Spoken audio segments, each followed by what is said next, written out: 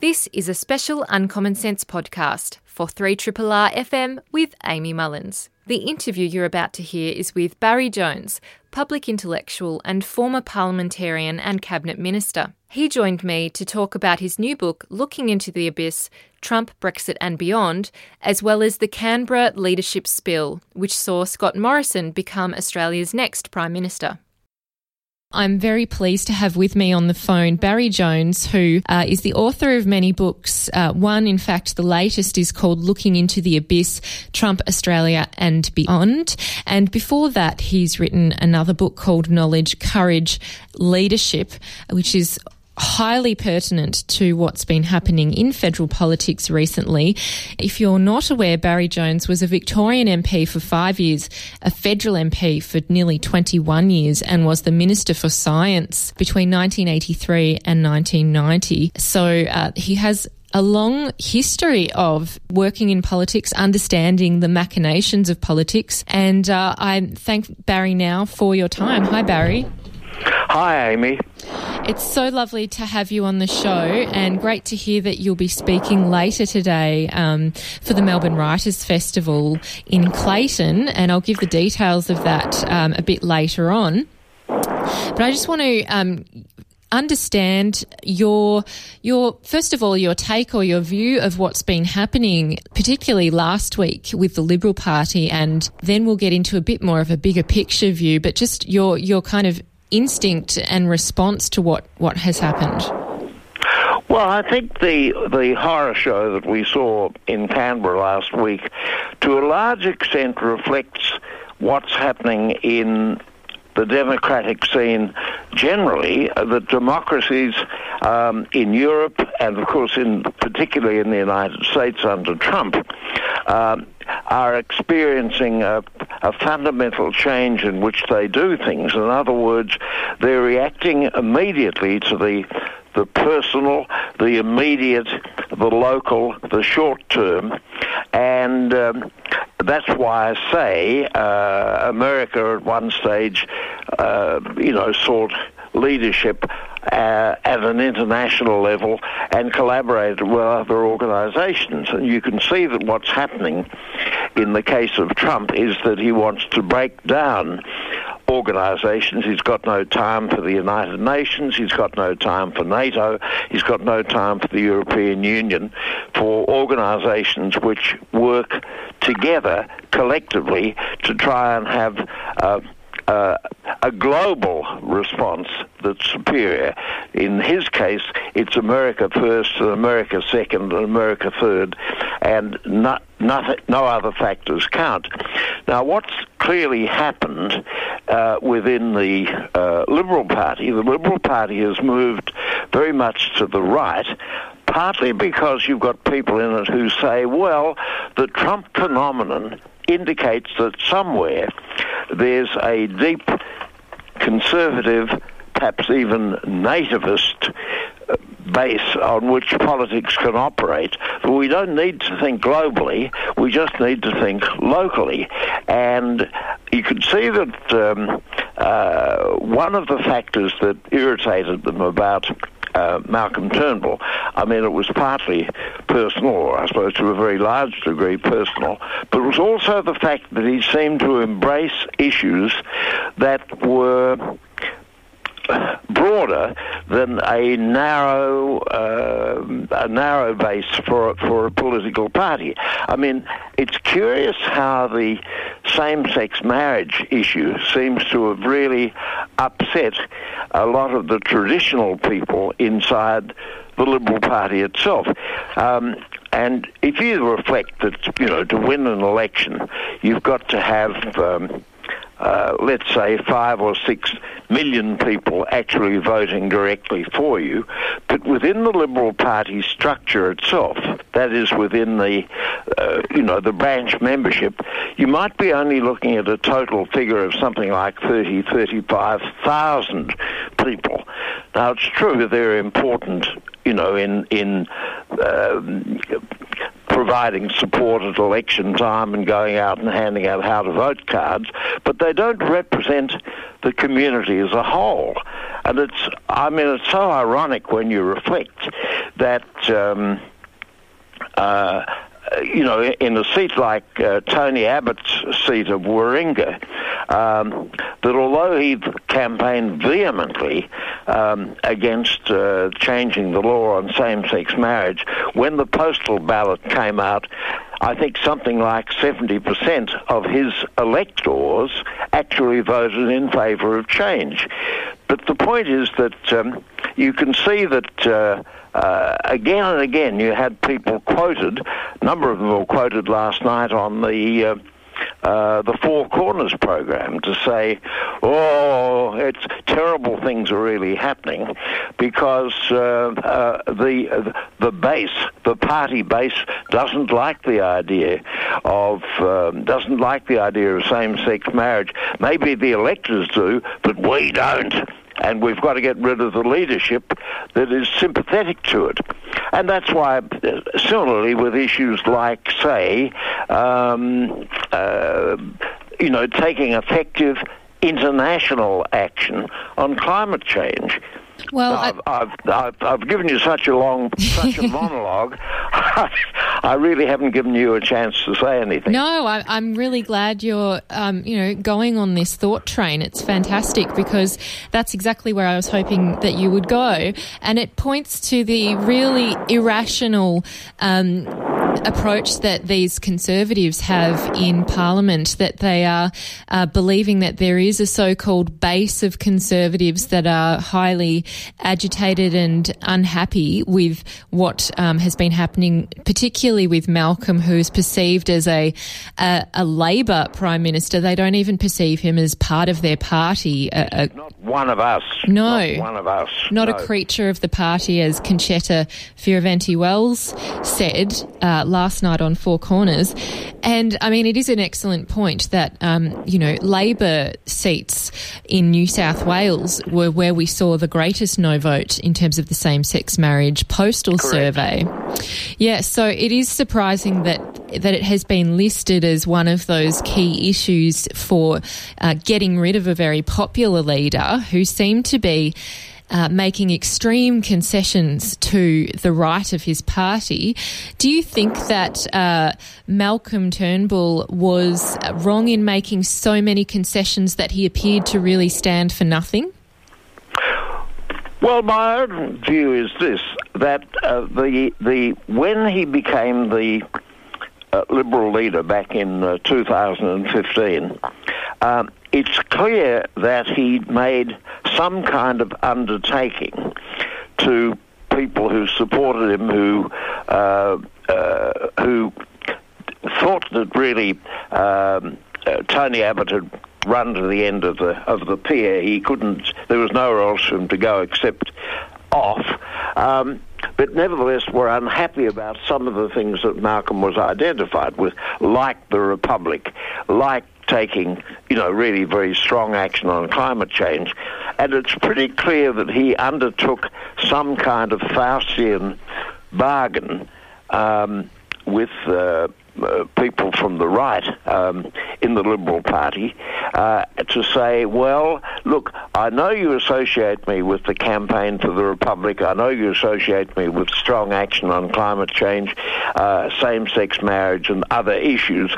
But believe me, if you elect me as leader, I'll be a safe pair of hands and I won't be taking strong action on these issues. Now, I suspect that there is a document of some sort indicating which he signed up to, which has never been published, but which, if it was to be ever published, would really destroy his credibility to a very high degree, because it would suggest that he'd been prepared to sacrifice his role as a man of principle in order to hold the job. Now, I'd like to think that I was wrong, but I suspect that I'm right, and that this was always the threat that was held against him, to say, if you fail to follow a more conservative line, we'll release this document and it will destroy your credibility forever. Well, there was the rumour certainly around this bill that the Conservative side were prepared to bring out their dirt file on Malcolm Turnbull, and so, there is that intimation or suggestion there was something that they can easily hold over Turnbull. I'd like to mention that James McGrath actually did the numbers for Malcolm Turnbull and then did the numbers for Peter Dutton. So I guess that's another example of where, there have been this Conservatives who jumped to Malcolm due to his popularity, who were looking after their own electoral interests, wanting to be re-elected at the next election, and thought Malcolm Turnbull would deliver them that only by a one-seat majority. So a lot of Liberals did lose their seat at the last election. But it is surprising and I guess disappointing to see this constant churn through leaders due to expediency, but now also due to ego and ambition and revenge. Now, Barry, I'd really like to talk about a different Malcolm, and this is Malcolm Fraser, who, it's so sad, is no longer with us. And, he had a very significant presence in public life during his prime ministership, but also throughout his post-politics life. He was very prominent on Twitter on the issue of immigration and asylum seekers. And I know that you also developed a friendship with Malcolm Fraser and, behind the scenes in his final years of life, were thinking about alternatives and solutions to this broader problem that our political parties have in terms of not really representing the majority of views and really trying to appeal to populism. What was the idea, the essential idea that Malcolm Fraser and yourself and others had devised? Well, let me explain. When I was first in the Commonwealth Parliament, Malcolm was still the Prime Minister, and I must say he seemed a rather remote and rather awkward figure at that stage. However, when he left the Parliament, he founded Care Australia, and he invited me to be on the board. And I served actually for nearly 20 years on the board of Care Australia. And so we got to know each other really very well. And it was clear that when he was running Care Australia, he was very passionately concerned, of course, with issues of human cruelty, the fact that people were held under terrible conditions, people had to be freed, you had to move more and more against slavery, elements of which still existed in the world. There was a lot of barbarity, there was a lot of torture, and so on. So Malcolm and I really became very good friends, I think. And what we were concerned about was that both political parties were consumed by what we thought of as retail politics. In other words, that people were making decisions not on the basis of whether something was right or not, but whether it would sell. And so the result was that they moved away from evidence. They moved in the direction of generating fear and, in particular, looking at the other, looking at something that was fairly remote from their own experience, like the life of the refugee, and seeing the refugees simply as being a threat. And what Malcolm and I talked about endlessly was the fact that we really needed to reconstitute politics so that the greatest emphasis was actually on evidence. That, in other words, on an issue like climate change, for example, you simply said, well, what does the science tell us, and how do you interpret the science? What does it mean? And then, of course, if you did that, you would identify, say, in the case of climate change, the fact that there were the four great C's. I mean the letter C in the alphabet. And the four C's, you see, were coal, cows, cars, and cement. because, in the case of cement, a case of building, there's a production of a tremendous amount of CO2 in the production process. The point is, though, that if you were going to really tackle these issues internationally, it would mean transforming an economy. You'd have to move to a post-carbon era. And, of course, it wasn't going to be easy to persuade people who are in the cattle industry to say, well, you've got to recognise that cows are a serious part of the problem because of their production of methane. So, in other words, to deal with an issue like this, you would have to look at evidence and say to the community as a whole, you're going to have to change the way in which you live. And it's not as if you could simply say, well, we've got an easy solution that we can fix all these problems with a kind of a hey presto of some kind of, vague compromise situation. You really had to have a root and branch approach to changing the way in which the economy and indeed our society worked. Now, that was going to be a massive task, not a minor task, but it would mean going out and persuading the community, persuading the Australians to say, you've got to take the long view if you're really going to be concerned about, the role that the lives that your children and grandchildren will face. And similarly with the case of refugees, that if you think of the amount of money that's actually spent each year in housing, in looking after, well, not looking after very well, but looking after refugees, I think I better check the actual figure, but it's something of the order of about $400,000 a year to look after each refugee. Now, that's an almost an obscene amount of money in order to treat people really very cruelly, but it's taken for granted to say, the Australian people feel so badly about the fact that we might be swamped by refugees that we can't look at the problem rationally. Well, Malcolm's view and my view was you had to look at the situation rationally. You're not looking at terms of millions of refugees coming in. You're thinking actually of single thousands. Yes, exactly. And you raised two key issues here that have really besieged both parties, climate change and the immigration and asylum seeker situation. And perhaps is that why they have floundered on this issue, that they really are unable to successfully argue a point and make a case about the case for change or about a certain policy that just is right and does fit the science or does fit the evidence and a rational approach? Yep, that's absolutely true.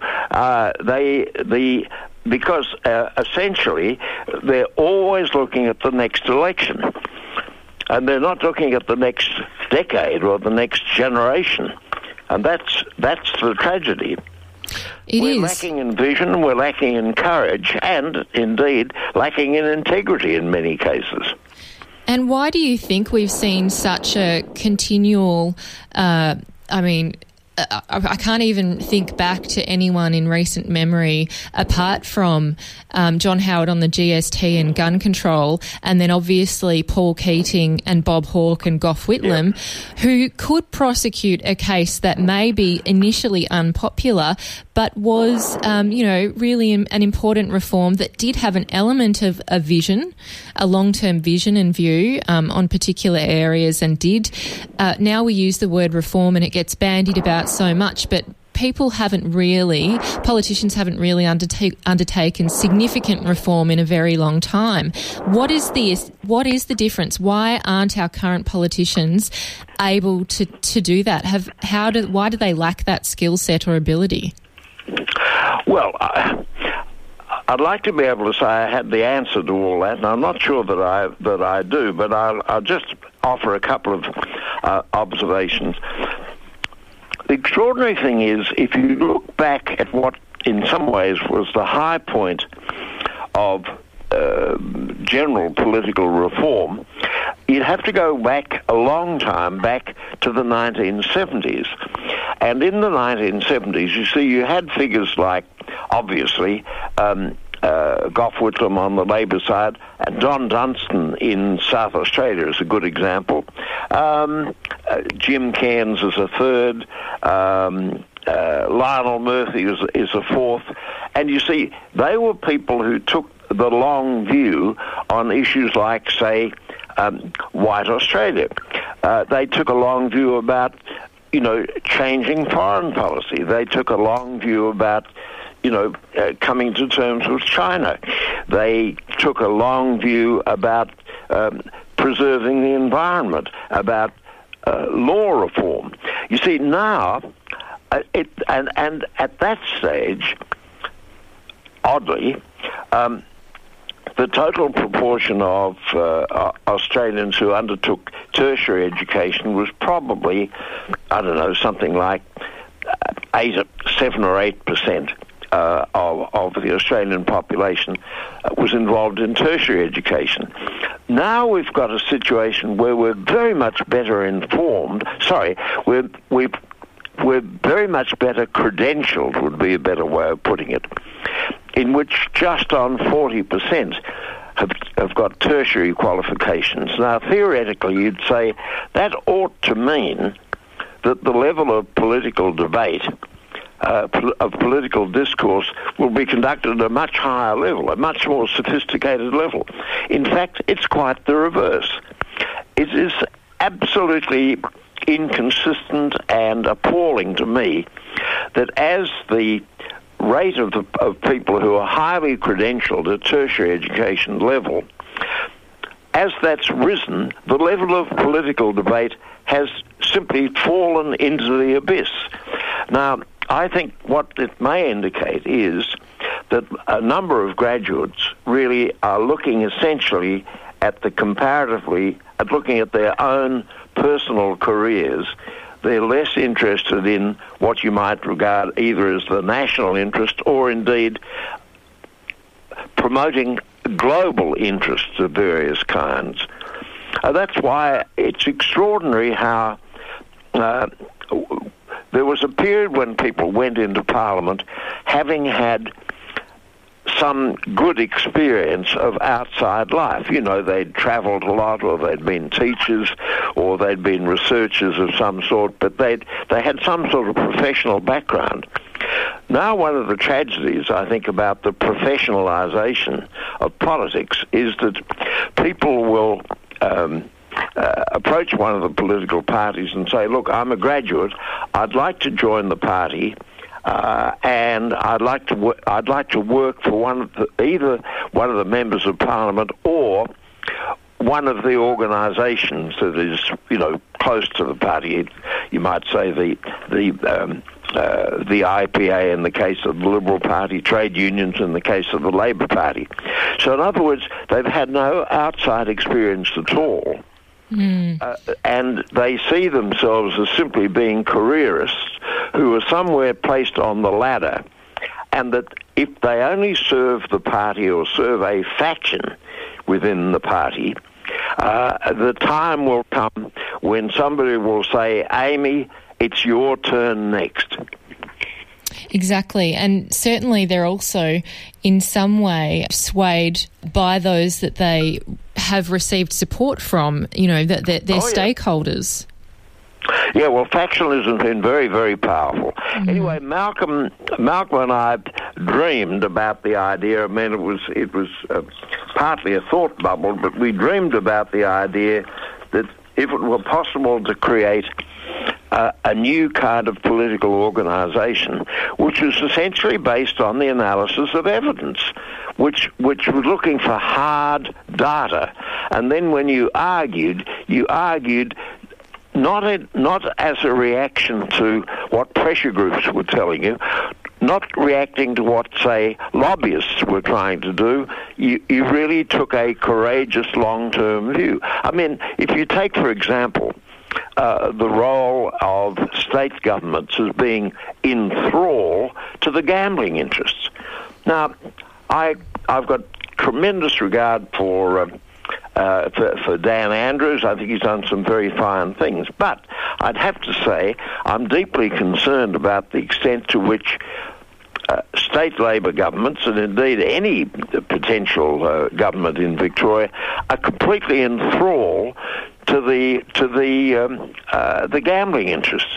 Similarly, in Tasmania, the role of the gambling interests in Tasmania, the casinos, its political impact is devastating. And yet, you could say, according to The Economist, Australia has the highest per capita commitment to gambling of any country in the world. And that's shameful, that's shocking, and it leads to family breakdowns, it leads, in some cases, to drug abuse, it leads often to domestic violence and so on. But it's not a topic we can either discuss, we can't talk about it properly, and governments will not act on it because they say, number one, we're dependent on the revenue, and we're coming under very, very strong pressure from the gambling interests. Exactly. And it's so true that gambling is such a major issue in Victoria, and also to see that AFL clubs still have a significant proportion of pokies in their clubs as well. I mean, this is why perhaps, Victoria can have such a high surplus, is that we do get a lot of revenue from gambling in this state. And so it's clear to see that, people can be swayed on certain issues. I mean, when I look at the table that you've got in your book, Knowledge, Courage, Leadership, you put your proposed Courage Party against the Coalition and the ALP on key policies. And, it is really interesting to look at just where they sit and also where Labor sits on these things, because, I know you are still a member of the Labor Party, somewhat ambivalent at times, I'm guessing, because of their stance on a range of areas that isn't evidence-based at all. But, some of those areas like the CSIRO, whose funding has been cut by many governments continually and basically is a shadow of its former self, is one great example that you provide in this table. One other example I'd love to hear from you about before we have to finish is the foreign policy issue around Australia being more independent in its foreign policy and defence, because I know Malcolm Fraser did have a really strong view that Australia should not have such a close alliance with the US that we basically do whatever they ask us to. And, there is an ANZUS treaty that still exists that basically means we will come to their aid in times of war. What's your thought on that? And, what would be your response in terms of what a Courage Party line would take on such an issue like that? Well, I mean, I think you've got to measure the fact that we're living in very close to Southeast Asia. We have to cultivate very good relationships with the nations around us, and it's very important for us not to be taken for granted as simply a kind of satrapy of the United States. It's very important that we maintain that close relationship with the United States, and I'm not suggesting, and certainly Malcolm Fraser didn't suggest that we repudiate it. It's just that we've got to distinguish between our position and their position, and we've got to make it respectfully. We've got to put that point of view respectfully, although the US doesn't seem to be going too much in the direction of respect these days. But we've got to say we have our own point of view, and we've got to form our own independent judgment, and that we may have insights that they don't have in the US. Exactly, and that's another great point, that Australia is a sovereign nation, and we have a history of relying on great powerful allies like Britain and also America, but maybe it is time, as you've said, to take a longer term look at things and to actively shape Australia's policy and not just be reactive or responsive and particularly conservative, really, around how we conduct our foreign affairs. Correct. Barry, it's been absolutely wonderful to speak with you, and I know we've only just really touched on some of the things that you write about and speak about, and I hope those who are interested can head along to your talk this evening, which is at the Clayton Library Theaterette in Clayton. It starts at 7 p.m. and it is free, but you do need to make sure that you register your interest via the Clayton Library, which you can find on the Melbourne Writers Festival website at mwf.com.au. Thank you so much, Barry, for joining me, and I hope we can pick this up again at another point. All right, Amy, thanks very much. Great to talk to you. Thank you. That was Barry Jones, who is an Australian public intellectual and polymath. He was a Victorian MP for 5 years, a federal MP for 21 years, and Minister for Science for 7 years. So he no doubt has much first-hand experience of politics and has had the time to reflect on it with some pretty impressive leaders, including the late Gough Whitlam and the late Malcolm Fraser.